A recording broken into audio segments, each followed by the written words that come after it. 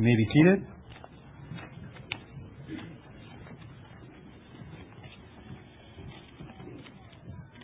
My guess is many of you like to read novels. And tell me if I'm right or not. When you receive a novel, whether you get it from Amazon or you get it from the library, and you go home and you sit in your comfy chair and you open up the novel because you can't wait to read it, my guess is you don't begin 2/3 of the way through the novel. You don't open up the book and say, I think I'll begin right here in chapter 26. This looks like a good place. Yeah, I want to submit to you that that's how many people read the Bible. We have God's inspired, infallible novel, the story of how He has been working with His people since the beginning of time. And many people pick up God's book and they open up to Matthew 1:1. 2/3 of the way through the Bible. Now let me be very honest with you. That's not a good way to read a book. It really is best to start at the beginning. And the very first book of the Bible is called Genesis. Does anybody know what Genesis means? Beginning. Yeah, that's the beginning of God's Word. And that's where you should start so that you can see how God begins His work and how He works with His people all throughout history.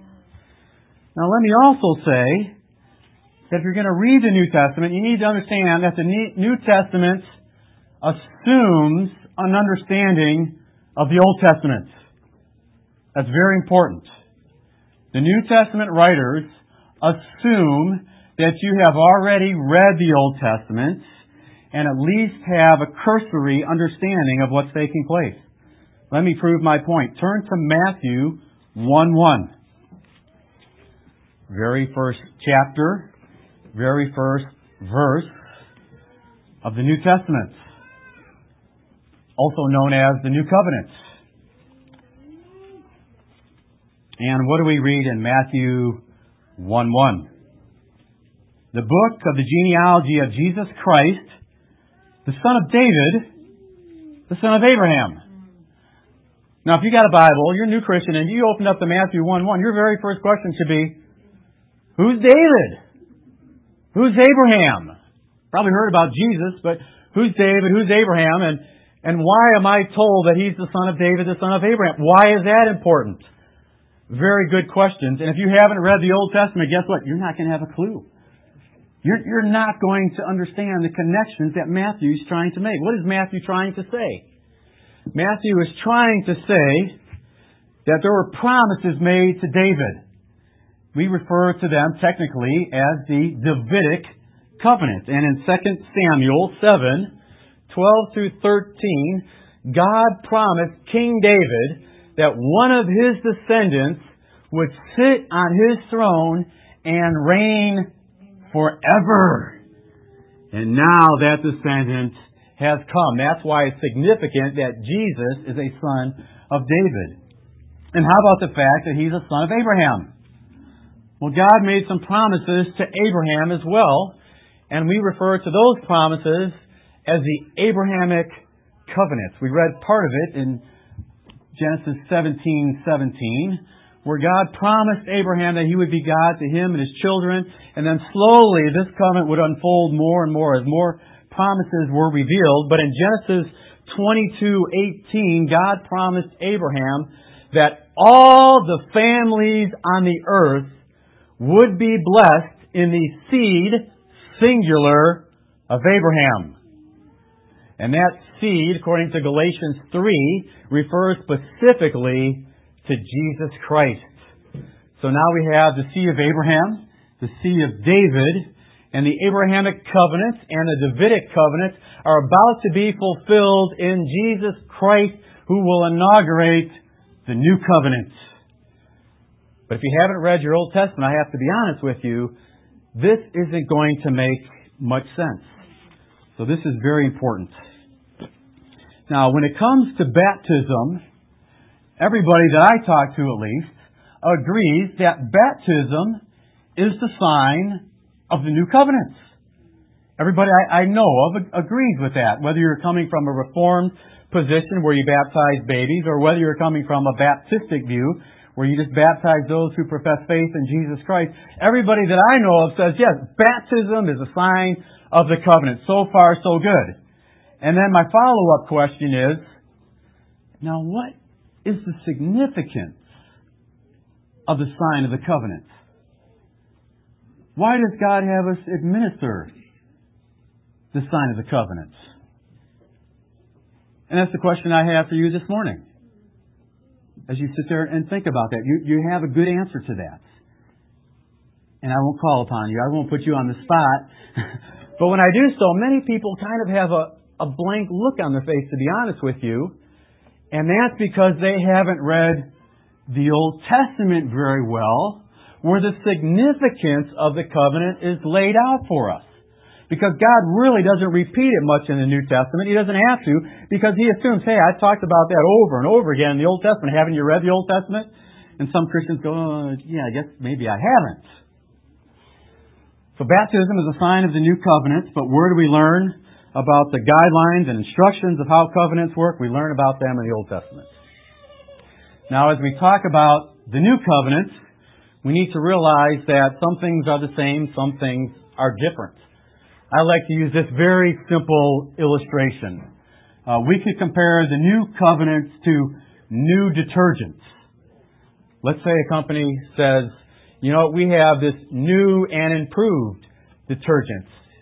And you ask, well, how is it new and improved? And you say, well, the old detergent didn't get out the stain. But the new detergent now has the power and capacity to get rid of the stain. I would submit to you that that's one of the differences between the Old Covenant and the New Covenant. The Old Covenant couldn't quite get out the sin stain, if you will, but the New Covenant is more powerful and is able to get it out. When it comes to covenants, and the New Covenant specifically, some things are the same, some things are different. For example, both covenants have sacrifices. Technically, under the Old Covenant, you had sacrifice after sacrifice after sacrifice, but under the New Covenant, you just have one sacrifice in Jesus Christ. He was sacrificed once and for all to take away sin. So you have some things that are the same, like a sacrifice, but some things that are different. Now the sacrifice is in Jesus Christ. Under the Old Covenant, you had laws. These laws were written on stone, tablets of stone. In the New Covenant, guess what? We have that law written as well. Only that law is now written where? On our hearts. Same law, but now it's written on our hearts. Under the Old Covenant, there were consequences, positively and negatively, depending on obedience or disobedience towards the covenant. Under the New Covenant, you have the same things. If you walk in faithfulness, God will bless you. If you turn away from God, if you become a covenant breaker, there are consequences. So some things are the same, some things are different. Probably thinking so far so good. Under the Old Covenant, children were included in the covenant, and children received the sign of the covenant. Now, let me stop there for a moment. I think we all can agree on that. Under the Old Covenant, children of believers were included, and the children received the sign of the covenant, specifically male children, and the sign of the covenant was circumcision. Now, here is probably where we divide company. I want to submit to you that I believe, and again, this is something we don't have to divide over, but if nothing else, we can at least understand each other this morning. So if we have believers' baptism over here, let's say, and we have paedo baptism sitting over here, after the service, we can cross the aisle and we can give each other the right hand of fellowship. Okay. I believe that under the New Covenant, children are still included, and children should still receive the sign of the covenant, only now it's not circumcision, now it's baptism. I believe there's continuity when it comes to the covenant that way. Some will say, I believe there's discontinuity. I do not believe that under the new covenant, children are included. Therefore, I do not believe that children should receive the sign of the new covenant. Now, before we go there, let me just explain the Old Covenant a little bit so you at least can have an understanding of how God worked with His people and their children for 2,100 years. Now, Genesis 17:7, I read the Abrahamic covenant. And this is very important because I believe the Abrahamic covenant is fulfilled in Jesus Christ who brings about the new covenant.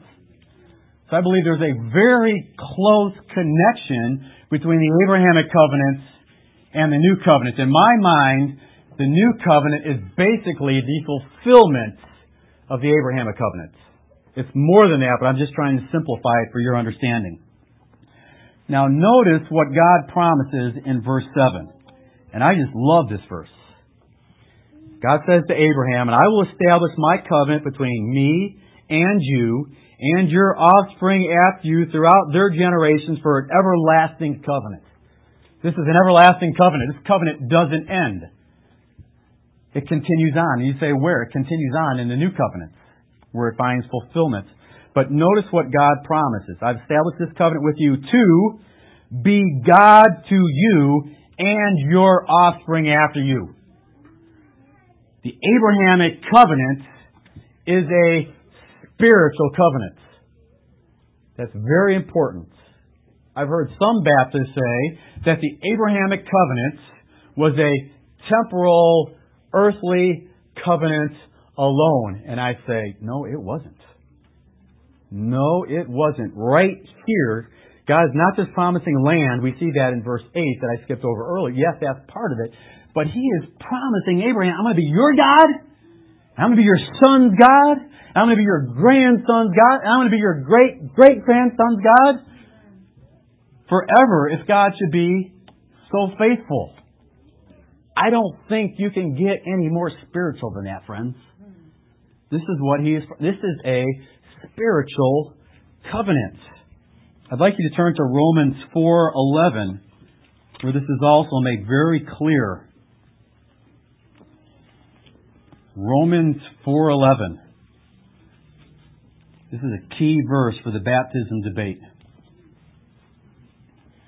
He, talking about Abraham, received the sign of circumcision as a seal of the righteousness that he had by faith while he was still uncircumcised. What is circumcision? It is the sign of justification, beloved. It's the sign of righteousness by faith. So I like to say that Abraham received believers' circumcision. He believed, it was credited to him as righteousness. He was justified in the sight of God. And then he took upon himself the covenant sign, which again is a spiritual sign of righteousness through faith. Now this is important, because what did God tell Abraham to do with this spiritual sign of righteousness through faith? He said, Abraham, I want you to put it on Isaac when he is 8 days old. So if you hold to believers' baptism, at least understand this, because I know some people are uncomfortable when they see a spiritual sign being put on a baby. If you're uncomfortable with that, at least realize this, even if we disagree, at least realize this. For 2,100 years, God commanded His people to put the sign of the covenant on children. And this is what I read in my devotions again this morning. Abraham, when he was going back to Pharaoh, Moses, when he was going back to Pharaoh, was almost killed by God because he failed to circumcise his son. Fortunately, Zipporah, his wife, intervened, circumcised their son, and then God didn't kill Moses. Which is a reminder that it was very important to God for the sign of the covenant to be put upon children. And if you read the end of Genesis 17, he says, if you don't place the sign of the covenant upon your children, you've broken my covenant. And I am very displeased. So those of us in the Reformed camp who see a continuity between the Old Covenant and the New Covenant read those passages and say, wow, that's what God thinks about the sign of the covenant and children. And that's why when we come to the New Covenant and we see the new sign of baptism, we say, this is what I believe God thinks of covenants and the sign of the covenant and their significance towards children. And we carry that over. Even if you don't think it should be carried over, at least understand we think it should be carried over, and we read about covenants in the Old Testament and we think it has significance for today. This is what the great reformer John Calvin said in relation to the Abrahamic covenant. Indeed, it is most evident that the covenant which the Lord once made with Abraham is no less enforced today for Christians than it was of old for the Jewish people, and that this word relates no less to Christians than it related to the Jews. Unless perhaps we think that Christ, by His coming, lessened or curtailed the grace of the Father. Now, seeing that the Lord, immediately after making the covenant with Abraham, commanded it to be sealed in infants by an outward sacrament, what excuse will Christians give for not testifying and sealing it in their children today? Now, again, I'm not asking you to believe. What I'm asking you to do is to understand why we baptize children and to see the connection that we have. We think the Abrahamic covenant is relevant today for the new covenant. And if nothing else, this can provide understanding in the body of Christ. R.C. Sproul mentioned that when he was a professor in college, he would have those who held to the Reformed view of baptism write a paper arguing for the other position, believer's baptism, and he would have the students in the class who held to believer's baptism write a paper arguing for the baptizing of infants. And he said, the purpose is so that we can at least understand one another, not just the straw man argument. And as a result, we can come together. And I really do think we can come together. John MacArthur holds to believer's baptism. R.C. Sproul holds to the biblical reform view of paedobaptism. Sorry, I just had to throw that in there. We can laugh about it, it's okay. But those guys are the best of friends, even though they have different views on baptism. And again, in our church, we think baptism is important, it's significant, but it's secondary, and we don't divide over different views of baptism. Professor John Murray writes of paedobaptism, and again, just so you can understand where we're coming from, the argument in support of infant baptism is based upon the essential unity and continuity of the covenant of grace administered to Abraham. That's it. That's where Reformed people are coming to. They see a continuity, they see a unity in how God works with His people through covenants and the sign of the covenants. So we see a unity and continuity unfolded in the Mosaic and Davidic covenants and attaining to its highest fruition in the New Covenant. The New Covenant is the administration of grace that brings to fulfillment the promise given to Abraham. In thy seed shall all the nations of the earth be blessed. And again, I think that's important. I said it earlier. Let me say it again, though.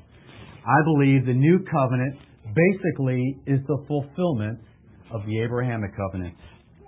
Murray goes on to say, it is the blessing of Abraham that comes on the Gentiles through Christ. Abraham is the father of all believers, and they are Abraham's seed and heirs according to promise. The promises fulfilled in Christ were given to Abraham with covenantal confirmation. So it is proper and necessary to say that the new covenant is the fulfillment and unfolding of the Abrahamic covenant. Since the infant seed of the faithful were embraced in the covenant relation, and there is no indication that this feature of covenant administration has been abrogated under the new covenant, The conclusion derived from the unity and continuity of the covenant of grace is that the same privileges belong to the infant seed of believers under the new covenant. So just 2 points to make it real clear. We see a connection with the Abrahamic covenant, and those in the Reformed camp don't see the abrogation of that covenant or the administration of the covenant sign. In other words, just to make it real simple, we don't see anything in the New Testament that says, nope, God is working in a totally different way. Now, when you enter into covenant with me, you don't bring your children. I know under the old covenant, you used to bring your children with you, and you would give them the sign of the covenant. But under the new covenant, your children don't come, and you don't give them the sign of the covenant. Those in the Reformed camp do not see that transition. They do not see that overturning of how God works in relationship to children and the covenant. And again, just trying to make it very clear where we're coming from as Reformed folks. One of the things that I think it might help to mention is that both camps are coming to their view of children and baptism by drawing inferences from Scripture. In other words, we have no explicit statements in the New Testament saying, believers, baptize your children.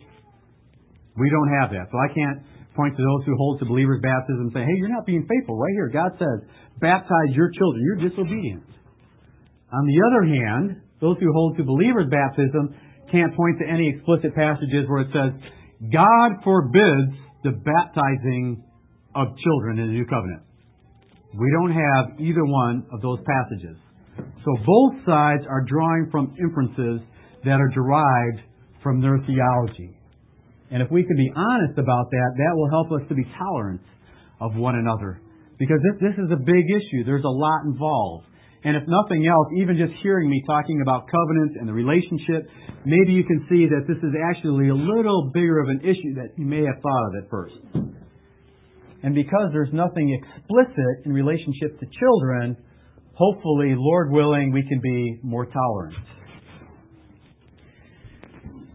Now, let me, if I could, just give you one verse from the New Testament that relates to children. I think this is important. 1 Corinthians 7:14.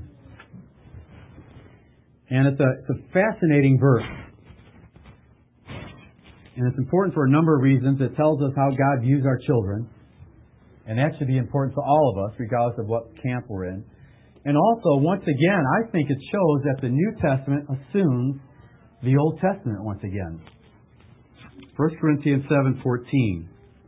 Let me give you the context. The context is a mixed marriage. In other words, a believer married to an unbeliever. Because when they got married, they were in the same category. They were both unbelievers. But one of them came to faith in Christ. And now the husband or the wife, and it doesn't matter, is saying, now I'm a Christian. My husband or my wife isn't a Christian. What about the children? What does that mean for the position of my children? And Paul addresses it right here. For the unbelieving husband is made holy because of the wife. When it says unbelieving husband, obviously, when it says holy, that's not in the salvation sense. Holy in the sense of somehow God sets that person aside. Doesn't mean they're saved. They're not. But they are holy in the sense that God sets them apart. For the unbelieving husband is made holy because of his wife, and the unbelieving wife is made holy because of her husband. Otherwise, your children would be unclean. But as it is, they are what? Holy. See, your children they're not unclean. What does it mean to be unclean? Well, once again, you have to think in Old Testament categories. To be unclean in the Old Testament was to be cast outside the community. If people were unclean for whatever reason, there were many things that made them unclean. They had to go outside the camp. They had to purify themselves. Sometimes that took a whole week, and then they could come back into the community. When God says, your children are not unclean, they're clean, He's saying they are a part of the covenant community. They are not outside the camp. So I think even here in the New Testament, we have at least a glimpse, at least a principle that says children are seen by God, not neutral, not pagans who don't have anything to do with God, but as part of the covenant community. So when we have some baptisms with children a little later, and you hear about their engrafting into Christ, I want you to realize that we think they are a part of the covenant community even before they're saved and express faith in Jesus Christ. They are still set aside for God in a way that other children are not. Very simply, those from the Reformed camp baptize their children based on the promise of God to be God to you and your children. So a little later, what you're going to hear me say, and I'll just be real clear now so you can understand what's happening, I will say it's my privilege, based on the promise of God, to be God to you and your children, to baptize you. And then after that, when we go out back, I will say, based on your profession of faith, it's my privilege to baptize you in the name of the triune God. That's the difference, if I can give you just a simple way of understanding it. So those are some of the differences. Let me close with what I hope we all agree on, and I know we do in this church. We all agree that nobody is saved by water. That's right. Nobody is saved through baptism. We all agree with that. We reject the Roman Catholic view. We reject the Lutheran view of baptismal regeneration. We do not believe in baptismal regeneration. Nobody is saved through baptism, whether it's with a little water or a lot of water. There's not enough water that can save in and of itself. We believe that salvation is by grace alone, through faith alone, in Jesus Christ alone. Ephesians 2:8-9 should be on the tip of all our tongues. For it is by grace that you have been saved through faith. And this is not of yourselves, it is the gift of God, not a result of works, so that anyone can boast.